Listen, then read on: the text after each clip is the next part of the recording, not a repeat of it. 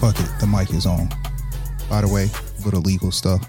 All views and opinions expressed in this podcast are solely the views of Michael Hall. None of these views reflect any of the views of any company or association that Mr. Hall is affiliated with. So, don't try nothing shady. And also, there's a lot of explicit, raw content in here. So, please be advised. Parental advisory. Enjoy the podcast. Hello. What's up, man? Can you hear me? Yeah, I can hear you okay. Can you hear me good? Yeah, I can hear you great. So what's up, man? Just letting you know that fucking mic is on, so you are being recorded. You talking to me, so I just want you to know that. Don't say nothing to incriminate yourself. I don't know if the world is supposed to know about your whereabouts. I know where you're at, but how's life been since you've transitioned over to South America? I'll leave it as unspecific as possible right now. Well, I'll give you the short breakdown of it. I left the U.S. officially left the U.S. September 11, 2011. Right. I remember that day perfectly because I was driving to the airport and I remember hearing about the 10th anniversary of the September 11th attack. And I remember thinking at the time, it's like, scary day to get on a plane, but it was more of a reminder of why I wanted to get on a plane and get out of here. That's deep. And thankfully, nothing crazy like that's happened, but it everything that's happened in the U.S. with the current political situation, the terrorism, everything that's happening in the U.S., more and more my decision from 9 years ago at this point is more and more valid. So yeah, I've been living in Colombia mostly, splitting my time between Colombia, Jamaica, and Mexico for the last 12 years. Officially made the move in 2011, and I have zero complaints. I miss absolutely nothing from America. Absolutely nothing. I get here and I'm great. I'm happy to see my mom, my family, all my friends, everything out here. But within 24 hours, I remember, that's why I left. This place is fucking crazy. Wow. And I mean, you have such a stereotype about South America, especially Medellin. You talk about Colombia and everything. You have this overview like, oh, it got to be this. It's just crime everywhere. We got movies that dictate a lot of things. You got media that dictate a lot of things. But Dorrance is down there too, and he says the same thing. He just loves it. Yeah. I've actually met up with Dorrance once or twice already, and he's actually throwing a party. I think like a big old mansion type party at the beginning of January. So I'm definitely gonna try to be back over there. Oh, I definitely need to be looking at tickets. That's what I need to be doing. JetBlue, Spirit, $300 round trip. I tell all my friends they have zero excuses. The exact same amount of money they would have spent on a round trip to New York, they can take a round trip to Medellin. Oh, that's a round trip to Tallahassee. See what I'm saying? Being honest with you, that's how much I would have to spend just to get back to the crib and still have to drive an hour and a half. Thank you. So yeah, I mean, that's one of the, I gotta say, it's one of the actual benefits of living in South America, living in Medellin, is that everybody thinks that it's so dangerous. Oh no, you can't go over there, and then keep thinking that way. And don't come and mess it up for you. Exactly. But I will say this, that I've been living in Colombia since 2011, 2012. And it was paradise, and it still is paradise. But literally the day that the peace agreements were signed between the civil guerrilla war fighters in Colombia, because not a lot of people know Colombia was in a civil war for 60 years that basically ended in 2016. It's the longest running civil war in the history of this side of the planet. Not a lot of people know that. And the ceasefire, the war ended, I want to say it was April of 2016. And the amount of direct foreign investment and the amount of foreigners that have come to Colombia, Medellin specifically, but Colombia in general, it's mind-boggling the amount of people that have just shown up, because now it's like, now we can go. When in reality, they've always been able to go, So are the prices skyrocketing again, or is the housing still cheap? Is everything still cheap? Well, here's a beautiful thing. A lot of people in Medellin will say, "Oh no, the prices are extreme. Prices are extreme," and I would admit that the prices are starting to get a little high for what it is. But when you look at a statistical point of view, there is no other place in the world that has a thriving metropolis, a completely, perfectly useful public transportation system that actually works. Yeah, I think that's another thing Doran said. He doesn't have a car down there. Yeah, no, I don't have a car. I get chauffeured around everywhere I go. Boy, y'all are. I get chauffeured around everywhere I go. Ubers, private cars, taxis, whatever it is. But like, if you look at it, if you look at all the major cities around the world, and you start checking off boxes, absolutely excellent public transportation system. Colombia is the only one in the world that has a train system, a tram system, elevated skylifts, integrated buses, and light rail. That's the only system in the world that has all the systems integrated. I can get from one end of the city to another end of the city in about 25 minutes, maybe 35 minutes tops. And that's during rush hour traffic. The women, I don't even, I'll let Doran tell you all about that. But the women is something else. But the cost of living is, it's not even, for me, it's not even the cost of living anymore. It's the simple things in life. Like, I was born and raised in Miami, but a lot of my family and a lot of my friends from South Florida weren't born and raised out there. They were raised in Haiti or Dominican Republic or Puerto Rico or Mexico. And we have these flashbacks of our childhood of playing in the streets, while it's raining and, being kids, riding around playing with sticks and riding, 10-year-old used bicycles and just having the time of our lives. People in America don't do that anymore. Whereas, there's a simple quality of life that I find down there that no matter how hard I've looked in the United States, I don't find it. When I get into an elevator in the States, nobody really says hello, good afternoon, good morning, how you doing?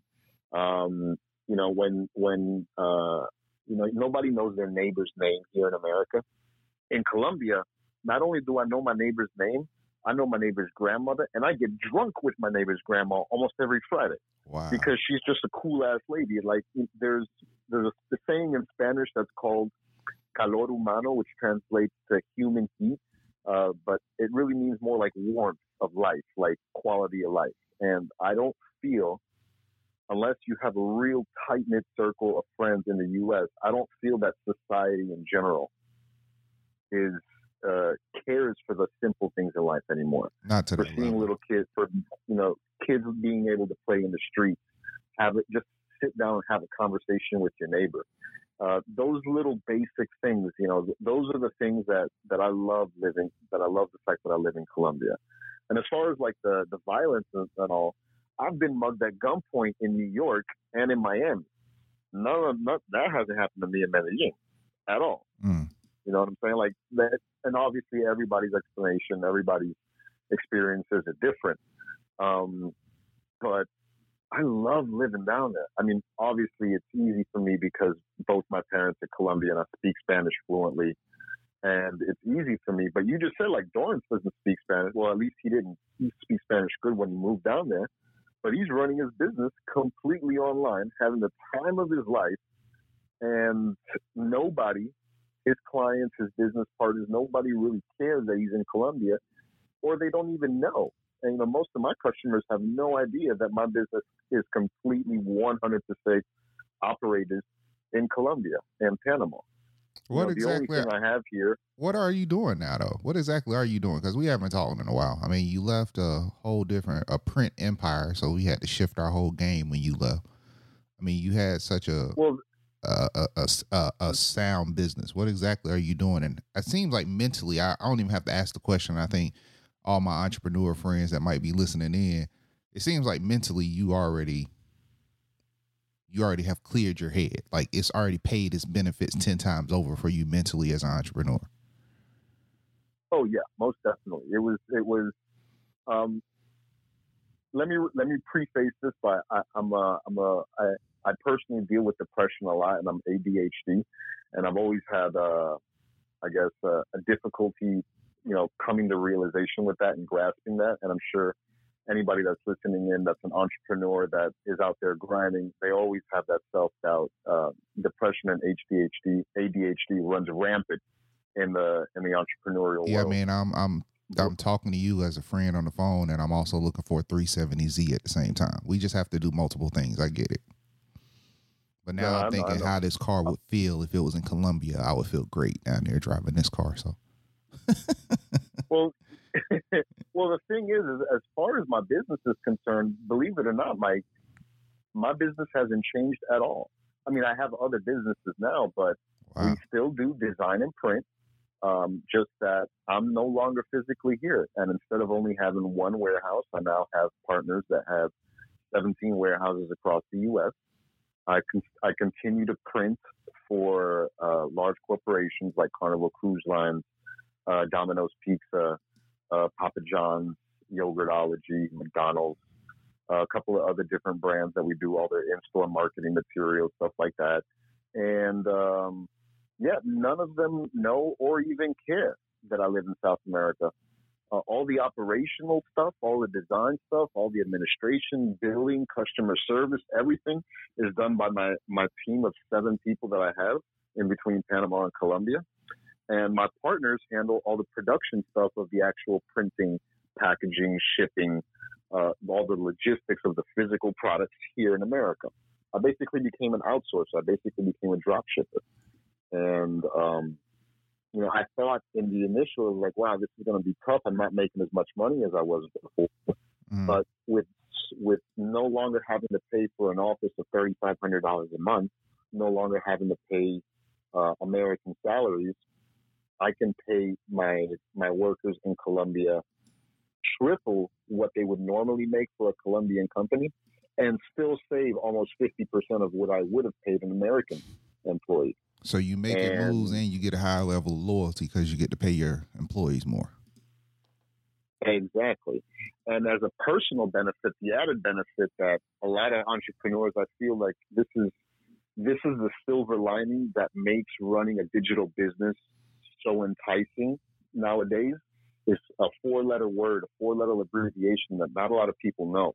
It's the FEIE, the Foreign Earned Income Exclusion. That piece of legislation has basically changed my life. And I don't know. You got to explain that to me more. No, actually, I don't, but I definitely think I might be doing something different in my life. Come down there and adopt me a Colombian kid and live a whole different life. Tell me about this FEIE. The FEIE stands for the Foreign Earned Foreign Earned Income Exemption, and it's a U.S. law, and it's 100% legit. And in order to qualify for the exemption, you have to pass one of 2 tests. The first test is the physical presence test, meaning that you can only be physically in the United States for a maximum of 35 days, per 365 days. So every year, you can only be in the U.S. for 35 days. Okay. The other way to qualify for the exclusion is have the bona fide residency test. Pass the bona fide residency test, which basically means you're a resident of another country, whether it be Mexico, Panama, Colombia, whatever country in the world. You open a bank account, you got a visa, you bought a car, you have a long-term lease, whatever, XYZ things work to make you have that bona fide physical residency in another country. If you can get one of those 2 things, now I qualify for both, so for me it's a little bit easier. But long story short, I think for 2019, the cap is $128,500, which basically means for every entrepreneur out there, you can make $128,000 next year and pay 0 taxes on it. Now, is that $128,000 in personal revenue? Can't you move that differently if it stays within the business but never comes to you directly? Now, that's where, you always need to speak with an accountant to get up your legal situation, your tax situation set up. But basically, if you have an S corp, the money that your business makes is separate from you. If you have a single member LLC, like I do, all the profits the business makes are basically my profits. An LLC is what's called a pass-through entity. Whereas, the company makes 100 G's, let's say, spends 80 G's, and the profit is 20 G's. Therefore, Sebastian's profit, my profit, is just 20 G's, right? Okay. Now, let's say my profit was $129,000. I would not pay any taxes on the first $128,500 because I am either not in the U.S. for more than 35 days, or I can physically present that I am a resident of another country. For me, it's a little different because I'm a citizen of both countries. So I have the physical residency test in Colombia, but I don't spend more than 6 months out of the year in Colombia. I spend 6 months out of the year in Colombia, a month and a half, 2 months out of the year here in the U.S., and the rest of the time, I'm fucking off in Jamaica or Mexico or Panama or wherever the hell I want to go. And I do it that way to basically, because I'm a Colombian citizen, Colombia also taxes me on my worldwide income if I'm in Colombia for more than 6 months out of the year. So now, I am a digital nomad. I have no real home, but as far as the U.S. is concerned, I'm a resident of Colombia because I have property out there, I have a car out there, I have business out there and all that stuff. As far as Colombia is concerned, even though I'm a citizen, I'm not a resident because I'm only there 6 months out of the year. So therefore, I don't really pay taxes in America or in the U.S. or in Colombia. And this is no way, I'm not doing anything shady. I'm not doing anything out of the ordinary. Right. I already said don't incriminate yourself. So, yeah. This system, the Foreign Earned Income Exemption Act, is one of the key things that makes a digital entrepreneur's life possible. I was having this conversation, a conversation earlier today, actually, with a friend of mine about Steve Jobs and Bill Gates and how their inventions and their forward thinking allow the kind of lifestyle that I lead, like Dorrance leads, like you lead, like Dante leads, where we can run successful businesses from a laptop and a cell phone anywhere in the world. Right. And speaking of, I'm upgrading to an Apple 16-inch, because I was like, oh, let's get another iMac. But then I was like, I don't want to be stuck in the house. I just need a powerful laptop so I can be on the go. So I literally just bought one. I literally just bought one yesterday because I was considering, like, I want to do some real badass video graphics, and I was thinking I'll get an iMac. That's exactly why we do. And then I'm like, but if I get an iMac, then I gotta be at in that office. I can't carry that thing around where when I want to go on vacation, when I want to do this, when I want to do that. Like, for example, there's this company called Nomad Cruise, and I've been on their cruises like 3 different times. And it's a digital entrepreneur cruise where you meet up with anywhere between 150 to 250 different entrepreneurs doing all sorts of things: taxes, CPAs, e-commerce, running affiliate marketing websites, creative agencies, 100% online.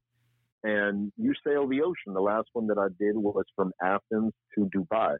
We crossed the Suez Canal. We stopped in Port Alexandria. We stopped in Muscat, Oman. We stopped in Addis Ababa, Jordan, and we finished in Dubai. And I met 243 different entrepreneurs from all over the world doing all sorts of different shit.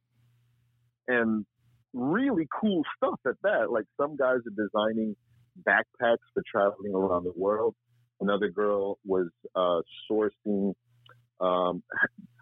She does something really cool. She has Ugandan single mothers. She started an organization in Uganda where she funds the education of an orphanage of like 800 kids with the work that she designs Brazilian-style bikinis in Brazil, but she has them made by Ugandan single mothers, like in Uganda. And it's a whole like a social enterprise kind of thing where she's making money, but she's also giving back to a community that's helped her out so much and allows her to run this business basically from her cell phone.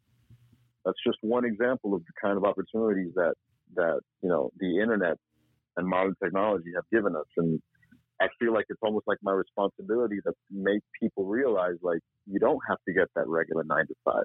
You don't have to be stuck in traffic an hour and a half in the morning and 2.5 hours in the afternoon. You don't have to be upset about paying taxes. Whereas, I basically live off of the money that I would pay in taxes to the U.S. I basically covers all my basic living expenses outside of the country, and I have the time of my life. I mean, like I'm sending a text letting Alicia know, letting Dante know we're going to Colombia as soon as like maybe January. Like hearing you talk about it, because every time we talk, there's something always comes up, or we normally just chatting through Facebook. But like, I'm not trying to be funny while saying this, so I hope you don't take this any kind of way, but I can hear it in your voice. Does that make sense? Like I can hear the happiness and the enthusiasm in your voice. This sounds to me kind of reminiscent of when we called you 8 years ago and we had some stuff getting printed, or and you kind of gave us these ideas, or 12 years ago when we were just getting in the game, and hearing you talk about some of those projects, it was like, oh, we going the right way. I hear that same kind of enthusiasm, and you're only talking about living life. And that's like, even if I just get a dose of that every month until I can make the move, or until I decide to make that move, like I literally just shut down the window looking at the Z's, and I'm like, yeah, I don't need that additional car payment or that additional insurance. I need to be spending $300 on some trips, because you still got the 5-bedroom house that you were living in. I now live in a 4-bedroom, 3-bathroom, 2-story, 2-balcony penthouse overlooking I'm smack in the middle of the valley. I'll send you a picture when we hang up from the view from the balcony.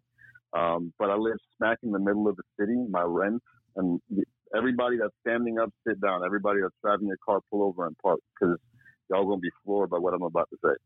Again, I live in a 5-bedroom, 4-bathroom, 2-story, 2-balcony penthouse apartment. I have a jacuzzi on my balcony. I pay $650 a month. Whoa. $650? $650 a month in rent. Bro, that's what we pay in health insurance. My health insurance down there for the most premium coverage is $95 a month. Say that again. And this is the part that's really going to floor you.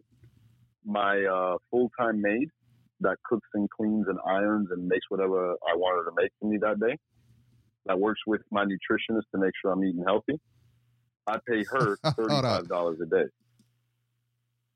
So you have a maid with a nutritionist. And I mean, yes, sir. It makes sense. So you're not doing anything. You're pretty much living the life of a king. And it makes sense, because whatever you're spending on her. When I moved down to Colombia, I had the semi-goal of basically semi-retiring. Now, I don't know if you know this. Not a lot of people know this, but when I was working with you and I was working with Jones, my old business partner, after our business basically fell apart because we lost a lot of customers, I started doing my own thing. 3.5 months later, I can't remember what the medical term was, but long story short is I had a small stroke. I was 26 at the time. And the doctors told me it was a high amount of stress and my diet.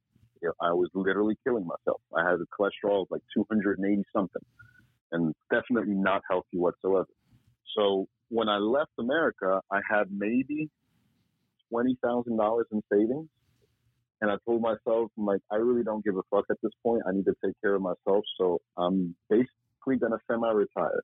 If the business fails, fuck it. The business fails. My health is more important. My peace of mind is more important. Absolutely. And I literally just outpriced myself for 3 projects because of that, bro. Exactly what you said. Like somebody called me at the end and I was like, bro, I'm supposed to be on vacation. This is my price. If I can't run payroll with whatever project y'all want me to do, I don't care what your budget is. My budget is payroll. If I can't run payroll, I don't want to do it. I haven't heard from them, but it was just my peace of mind. Exactly. And my peace of mind just made it more important for me to be able to wake up and enjoy waking up and not dreading like, oh man, I got to come up with the money for the employees. Oh my God, this customer didn't pay me. But damn, the vendors are still asking me for $25,000 deposit. And damn, rent's due next month. Shit, I don't got nothing in the fridge. I literally, for 3.5 months, the last 3.5 months that I was in America, I was eating bologna sandwiches and ramen noodles because I couldn't afford anything else, because for me, the most important thing was, to make sure that if I have employees, I'm the last person that eats. They're the ones that are making me the money. They're the ones that are working. So I have to make sure that their money's always on deck. And I was killing myself. I was literally killing myself. So now you slimmed up, you smiling, and you got somebody cooking for you and taking care of you, and you got too many rooms to even stay in. And remember when I said my plan was to semi-retire, right? And I basically did that for about 2.5 years, but then I got bored and I started doing things, and I started talking to people and meeting people and looking at different strategies of making money and this and that, the other. And without me really trying, I've started 3 other businesses in Colombia, but I've done them in a way where they don't need me. The businesses are pretty much automated. They don't make a lot of money. They don't, they're not making $1 million a month or nothing like that. But the businesses are growing slowly but surely. Recession-proof businesses, automated, operated by Colombians, and I'm enjoying life now. I go out to have lunch at 1:00 in the afternoon with a friend of mine just to have lunch. Not because I want to make money off of him, not because I'm trying to figure out what his next strategy is. Just because I haven't seen homie in a while, I want to go have lunch with him. Just to sit down, eat, and talk. Yeah, about nothing related at all to do with business. Nowhere near anything to do with business. Bruh. And every time I come back to Miami, I've been in Miami now 4 days, 5 days. And it's great to see my mom. It's great to see my family and all that stuff, but I want to go home. And I mean, the funny thing for me is, like, I'm hearing you talking, it's like, okay, 35 days. I don't even see my family 35 days now because, like I said, it's just as expensive for me to fly to you as it is to fly to them. And, I talk to my mom every Sunday, maybe sometimes during the week. I actually got to call my father back. He called me today. We talk maybe once a month. We don't talk that much, and it's not that I don't love my family, just kind of the way we grew up. We don't have a connection where we've always been around up under each other that much. It's just how it was. I'm not saying I approve of that, but the distance between us. But it seems like I could retire and just be an artist in Colombia because honestly, man, that's the goal tonight. The goal tonight is to go get some great food with Alicia, go sit down, get some food, eat somewhere, and just come home and start sketching and painting. Like, I just want to be an artist again. I get everything that's going on, but I feel like some of the talent I have is just not being appreciated in a way that motivates me to continue to want to just grind out for people just to give them what they want versus people wanting to create something amazing. And that could be selfish. And actually, I know it's selfish, but it's just the selfishness in me. But that's fine. I'm a very selfish person. I ain't gonna lie, but it's a selfishness that in order for me to be the best that I can be, to do whatever the hell that I want to do, I first need to be happy. Right. And if I'm happy, if I'm content with what I'm doing, where my life is going, everyone around me is going to feed off of that vibe, is going to feed off of that energy, whether they're physically next to me or whether they're working with me 3,000 miles away. Either way, they're going to get that work. They're going to feel that in. Yeah, I can hear it in your voice. I mean, I'm not trying to be funny. I'm not capping. I can hear it in your voice. No. There's a huge weight that's been lifted off my shoulders. And I hate to admit it, but it's the monetary weight of keeping up with the Joneses here in the States. I see all my friends. Everybody's got an iPhone watch. Everybody's got an iPhone. Everybody's got a brand new 2019, 2020 car. Everybody looks like they're doing good, but as soon as I start talking to them, I realize they're wasting 4 hours out of their day stuck in traffic to a job they absolutely detest. To go buy a drink at a club, to be seen with everybody, and then they got to worry about how the hell they're going to pay that $500 credit card bill.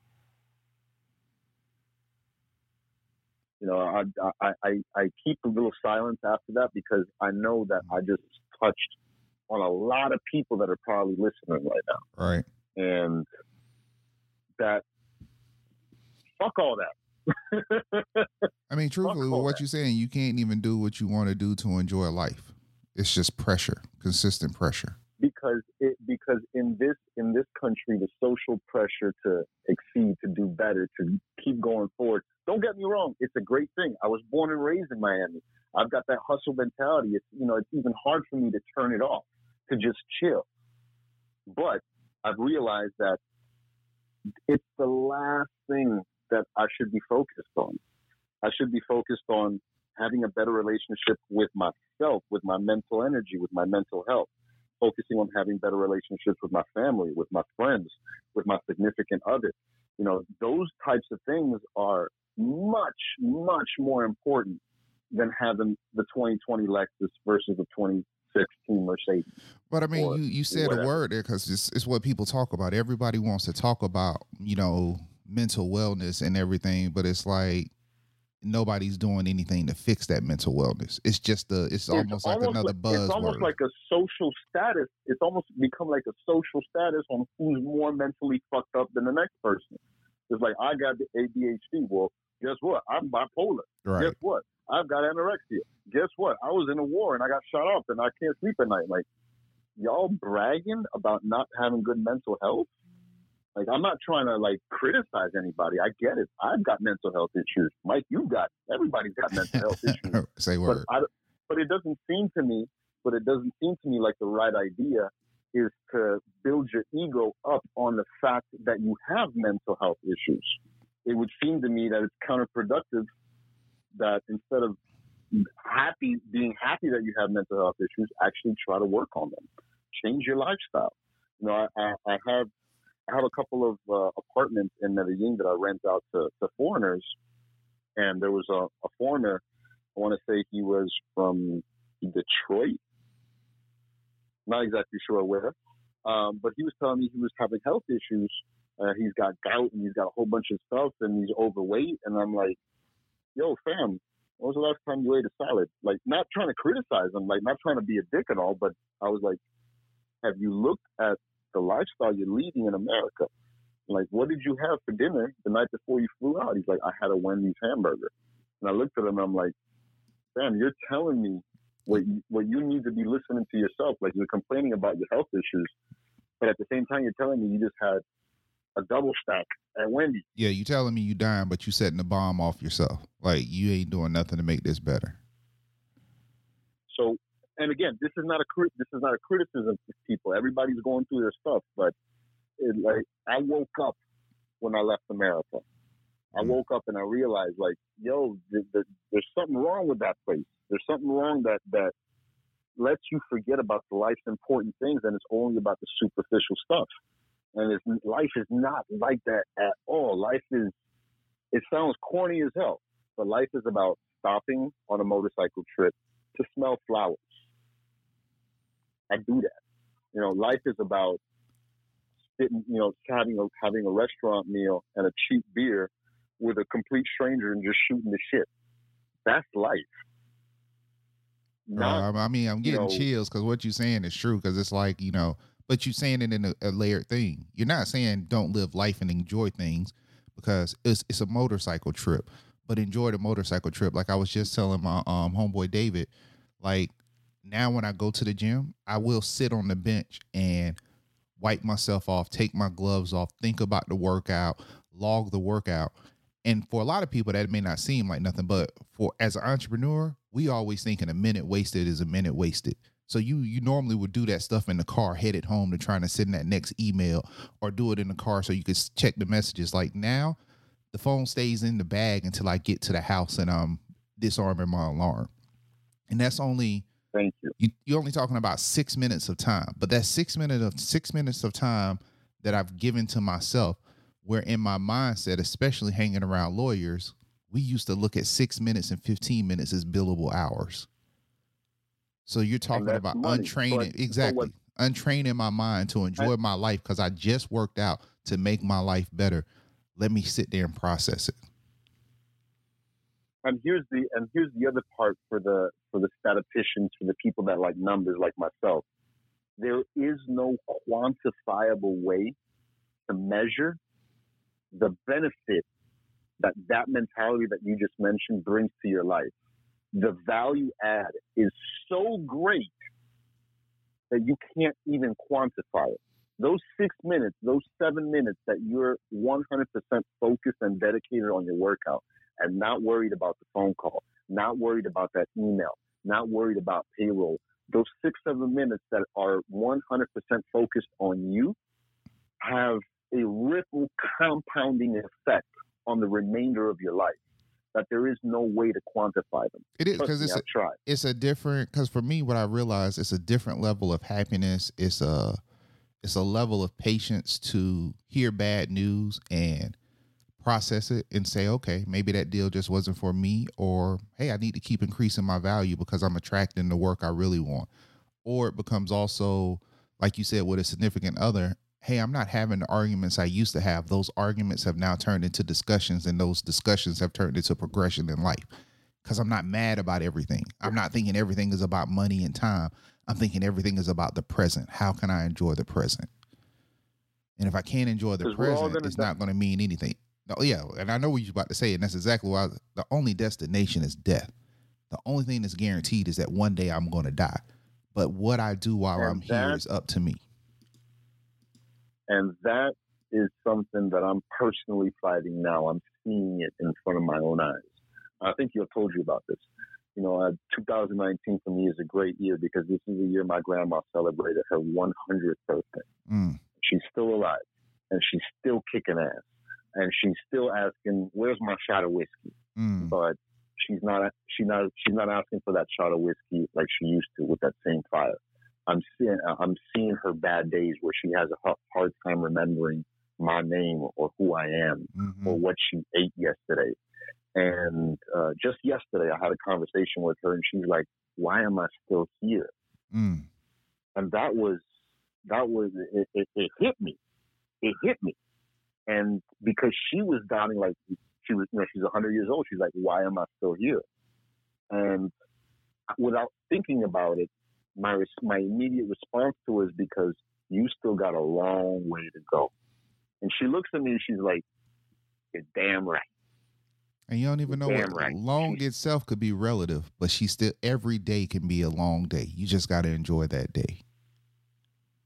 And my grandma is one of those people. My grandma was orphaned when she was 3 years old, and she had a very, very rough beginning of life, starting out. And you can just imagine being an orphan, but then compound that you're an orphan in a town that doesn't even have electricity. Like, think about that for a second. I mean, my grandma was born in 1919, and out of all the stuff that she's been through, she does not have a single complaint in life, man. I get it, man. My great grandmother is anything. My great grandmother is 101. So yeah, 1918, and wow. So wow. She still walks around. She still remembers me. She still has her jokes. She was always very witty and sarcastic in a great way. You know what I'm saying? And to hear what you're saying, my grandma's starting to, like, it's painful to watch because her body is basically breaking down little by little, slowly but surely. It's happening. I'm seeing it happen in front of my eyes, and every time I get a chance to have a conversation with her, we get deep into conversation. It's never a regret of something that she did. It's always a regret of something that she didn't do when she had the chance. And not a regret like I wish I could have. I wish I would have done that. Or she's like, what if I would have done that? What if I would have taken that trip? All the what ifs.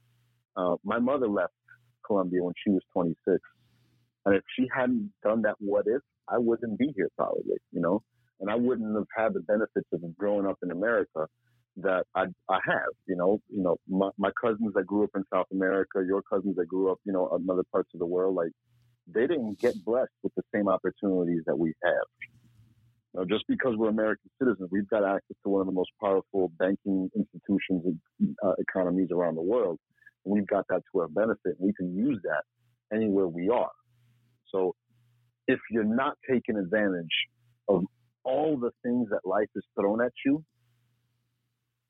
you need to shut the fuck up, get to work.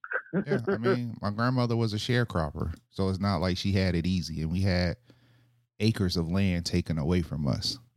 That a lot of that, Same thing. A lot of that, my father just reclaimed with the family. Maybe, I don't know, probably less than 10 years ago. So you talking about lucky for you, man. 80 plus years trying to get some land back, and we still don't have all of it because the land was valuable because of the pine trees for the paper mill. So, you know, they harvest the trees and everything. So I know exactly what you mean. My grandmother lost 3,700 hectares during the Civil War in Colombia. We're talking roughly the size of 3 times the size of Miami Beach. Lost. Wow. It was my mother and all my aunt's inheritance. We're never going to get that back. You know, no matter, trust me, I've done the research. I've spoken with lawyers. Like, it's not worth it for me to fight to get it back. I'm better off investing the money in something else. But it's like just going back to the thing of, you know, you really do only truly live life once. Take advantage of absolutely everything. Your grandmother was a sharecropper, and thanks to the turmoil and sweat that she went through, and the stuff that your father went through, you can afford to live a lifestyle now that your mother, your father, your grandmother would only have dreamt of. You know what I'm saying? They would have never, ever in their wildest dreams been able to think that they would be able to live the lifestyle that you did. But it's thanks to their work, you know? Yeah, I mean, my dad got the benefit of it. I definitely, the work ethic I have is from my father, but, you know, I think some of the stress he went through is more hidden because I remember when I was getting to the point like him where it was like, go to work, come home, have a drink, go to sleep, you know, no interaction, no life. And he did that for years. He made those sacrifices, but it put turmoil on him and my mother, at least from my perspective, because I think about it. They didn't do things to enjoy life. You know what I'm saying? It was a work and come home and maybe do something on the weekend, not a work and come home and live. And I found myself in that same thing where I'm like, okay, at least on a Friday, we got to go out and do something. On a Saturday, let's go try something. On Friday night, maybe, or Wednesday night, let's go to the gym together. Let's just get out of this house and go enjoy life. I remember when I was growing up, I would get home from school and we had to be quiet because my dad was sleeping, because he would get home from his first job at 2:00 in the afternoon. He would sleep for 3 hours. Then he'd wake up at 5, deal with traffic to go to his second job. And he'd get out of work at his second job at 9:30 at night. Then he'd go to his third job and work from 10 o'clock at night till 2:00 in the morning. Then he'd get home, sleep for 4 hours, and then start the whole process all over again. Nothing against my pops, but I don't remember having a relationship with my pops for the first 15, 16 years of my life because he was never there because he was working. Yeah. You know, and on Saturdays, all he wanted to do was just sleep because that's all, he didn't have any energy. And because of, you know, financial situation, this, that, the other, we never were really able to afford to do things.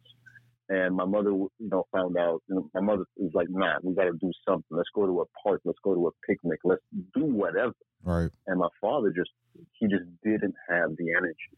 He just didn't have the energy because he was exhausted from just surviving and providing for us. And so speaking of energy, you know, go ahead. I'll get back to it. Go ahead. I don't want to cut you.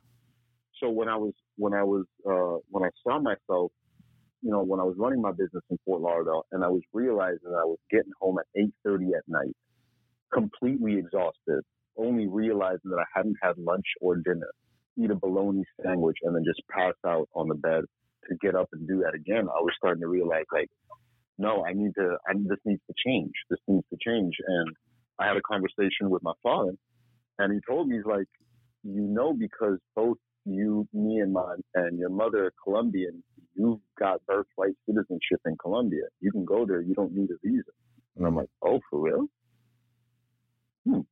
Interesting. And then I thought about that. And a couple of years previous, I remember I was working with Jones, and I was a designer on a big project, and I was in Colombia for like a cousin's wedding or something. And Jones called me and he's like, I need you to do some changes on the artwork because you're the only one that knows how to do it. I'm like, but I'm in Colombia. Right. I can't do it. He's like, I'll install TeamViewer on your computer here in the office, and you just log in and do it from over there. And I'm like, wait a second. TeamViewer for real? And so I remember I went to an internet cafe, and something that would have taken me 35, 45 minutes took me like 6 hours. Mm. But I was able to do it. And this was back in like 2008. Yeah, that was before they really improved their internet situation down there. And that's when it clicked into me. That was like, wait a second. I don't have to be there. I can do this. I ain't got to be there. So then, like, that's when the spark got set into me. And I remember I was at a party once.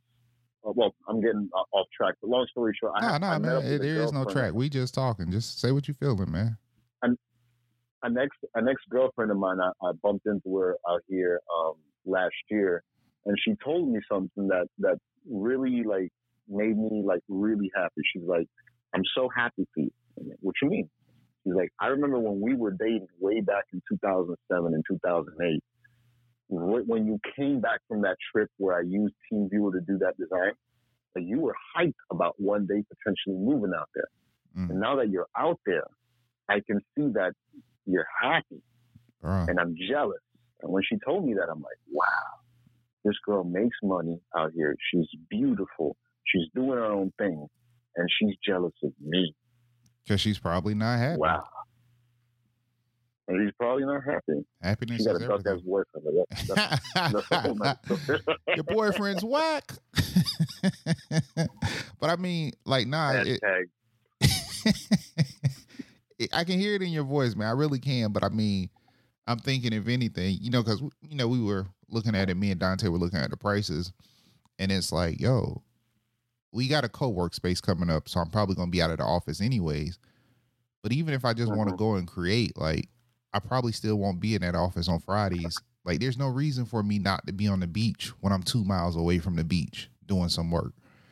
There's no reason for me. Thank you. You just nailed it. I remember when I was living in Fort Lauderdale, I was living a mile and a half away from the beach. And I grew up in Miami. Mm-hmm. And I can remember maybe 10 times that I went to the beach. And I'm like, wait a second, why the fuck am I not enjoying this absolutely gorgeous asset that I have literally a mile and a half away from me? You're not enjoying the paradise that people travel for. Your office was not even a mile away from the beach, just off of Las Olas. Yeah, it ain't even the office no more, homie. That's the house. I'm up in Deerfield Beach now. I'm east of Dixie. I'm close to US 1. You know what I'm saying? Like, and that's what's up. I have no reason. It's 9 minutes to get to the beach now. So there's no reason for me to not get in my car, take the laptop, and just go sit like it's a Blues hotel. It's a 5-star hotel, and I built a relationship with the guys there. It's easy for me to go there, order some tea, and sit out there and just tip them good to sit out there for the day. But that tea and a sandwich and a $10 tip for them to always make sure I got my little parking space and I can sit where I want to, like you said, that peace of mind and just being out there. I have gotten to a point now, I will admit, because my car is still a place of solace. I do love driving. I mean, I will. That's one thing I ain't gonna lie. I miss. I'm not gonna lie. As soon as I got here, I got into my car and I just drove for like 2 hours. Yeah, I remember I have sports cars. I love it. That's one thing I definitely do miss. About and all this. I don't have no problem incriminating myself. I love to smoke weed and drive. I absolutely love to do it. Mine's is just loud music, maybe one good shot of whiskey, even if where I get to my destination. But the drive there, shot of whiskey, and making myself sit still till that eases into me, and that slow drive home, just listening to some good R&B. You know what I'm saying? So it's like some nights now, I won't do nothing but get in the car. I may go to the gym, but after the gym, just drive out to the beach. I have 2 spaces that I know are normally always open. And it got to a point now, if the cops come out there, they just see me and wave. I just sit there and I can sit right by my car, or I can sit right on the bench, just listen to the waves. And it's almost like, and I didn't realize it, it's becoming my form of meditation. And, there were so many things in life, like growing up in Panama City, every Saturday night was go cruise on the strip, hang out, eat Wendy's, try to get somebody to buy you a bottle of Boone's Farm or whatever. But that For me, it was happiness, MD 2020. that happiness was always there. You know what I'm saying? And I'm like, yo, we get to a point of life where we stop worrying about being happy. And I wanted to, the other thing I did want to touch back on that you mentioned earlier, it is something with mental awareness. I'm not going to deny that, but I think it's even deeper if we dive into what one of the problems I have. I don't want to say whatever. I'm just going to talk about me and you. The problem I have was validation, seeking validation from others. Like, oh man, this person must not have called me to be on this project because I'm not good enough. Or, oh man, I wonder if my attitude didn't make them feel comfortable, versus realizing some people just don't want to mess with you because they don't want somebody around them that's going to outshine them. That could be one thing, or it could just be your own internal demons are telling you that. And the 100% opposite is true.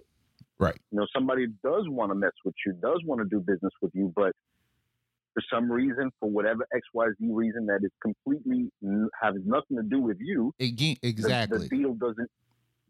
That's and then the you part. start second downing yourself, like, damn, like, did I do something messed up? Like, and this is my point of view. I'm a high school dropout. I dropped out of high school when I was 16. I have zero advanced education, quote unquote education. And I'm a 3-year college graduate, but we still relate. Exactly. But what I'm trying to get at is my personal demons were always like, man, I can't be in that meeting. These are like Harvard graduates. These people are top dollars, these top ballers. I'm a high school dropout. I have to live with my moms. Right. Like, I'm not supposed to be around these people. And I don't, I was thinking about that actually the other day. I'm trying to figure out at what point in my life did things stop becoming, this is fun, this is yay, this is awesome, to like, wow, I'm nervous about what these people think about me.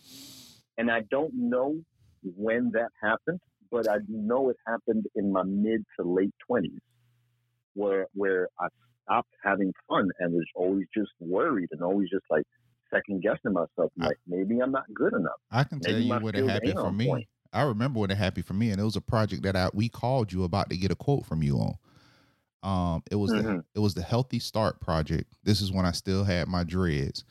It was the Healthy Start project, and we had called you to ask you about some billboards and some other stuff, and you gave us the quotes, and I had to put that in my proposal. And yes, I remember. I designed this dope logo. It was about how to position a baby to sleep so the babies wouldn't suffocate. And that was when it was really hard to jack images and everything. And so we sent it to you and said, how much would it cost to do this? And in the presentation, the dude was like, yo, so you got some of that fire? And it's nothing against people that smoke, but it was the perception that I smoked weed just because I had dreads. And I don't even smoke. I just started eating THC cookies, but I never smoked. It just never wasn't my thing. I was always a drinker. Wow. And at that point, they like, then 3 other people come into the meeting and they're just drilling me with stuff that doesn't have anything to do with like childcare and my marketing skills. It just felt like a personal attack. And then I realized, and they weren't attacking you. That's the real part. They weren't. They were like, yo, he's got dreads. He's got to have that fire. Right. And they were trying to get good with you on the dreads, on the weed smoke. And again, nothing wrong on the weed smoke, but you were like coming with some real professional, thought out, logical marketing tactics. I wanted to save babies. I was putting together a campaign to save babies from dying. That was my mindset. And I was like, this should be a lifelong partner because Healthy Start is doing some great stuff. You know what I'm saying? And I just felt offended. And then when I realized I had to start, then at that point, like you said, I had to start adjusting myself. And before I knew it, it was like, oh, I got to cut my dreads if I ever want to make money. And like to this day, do I regret that I cut them? Sometimes I do. The other times when I'm in the gym, I definitely don't, because it was 3 pounds of hair and it was causing me to have neck problems. But, it's not like I got a small head and you talking about 3 pounds of hair carrying the head in on my neck. So it was like part of me, but the other part was like I had to change my whole appearance because of a stereotype in Miami. Because if I had dreads in DC or New York, it's not a problem. but Lil Wayne had came over here, and the culture was changing of how you were perceived if you had dreads. And that culture is still changing in South America. So, like, for example, I rock a beard. I rock, what I used to call the Ross, the Rick Ross. Bald head, clean cut, and a big beard, right? It was all clean back then. I didn't have no grays, so it looked good. But now it's got a couple grays. I don't really look that good no more. But I still rock it because I rather prefer having a beard than being clean shaven. Now in Colombia, that has a perception of being a bum, of being a bad influence, of this, that, the other. And I know I get bad looks. I know I don't get some good deals or get some potential customers involved in things that I'm doing because of my appearance. But I'm past that. I'm like, I know I do good work. That's all I care about. I don't care what people's perception is of me. I care what the reality is of me.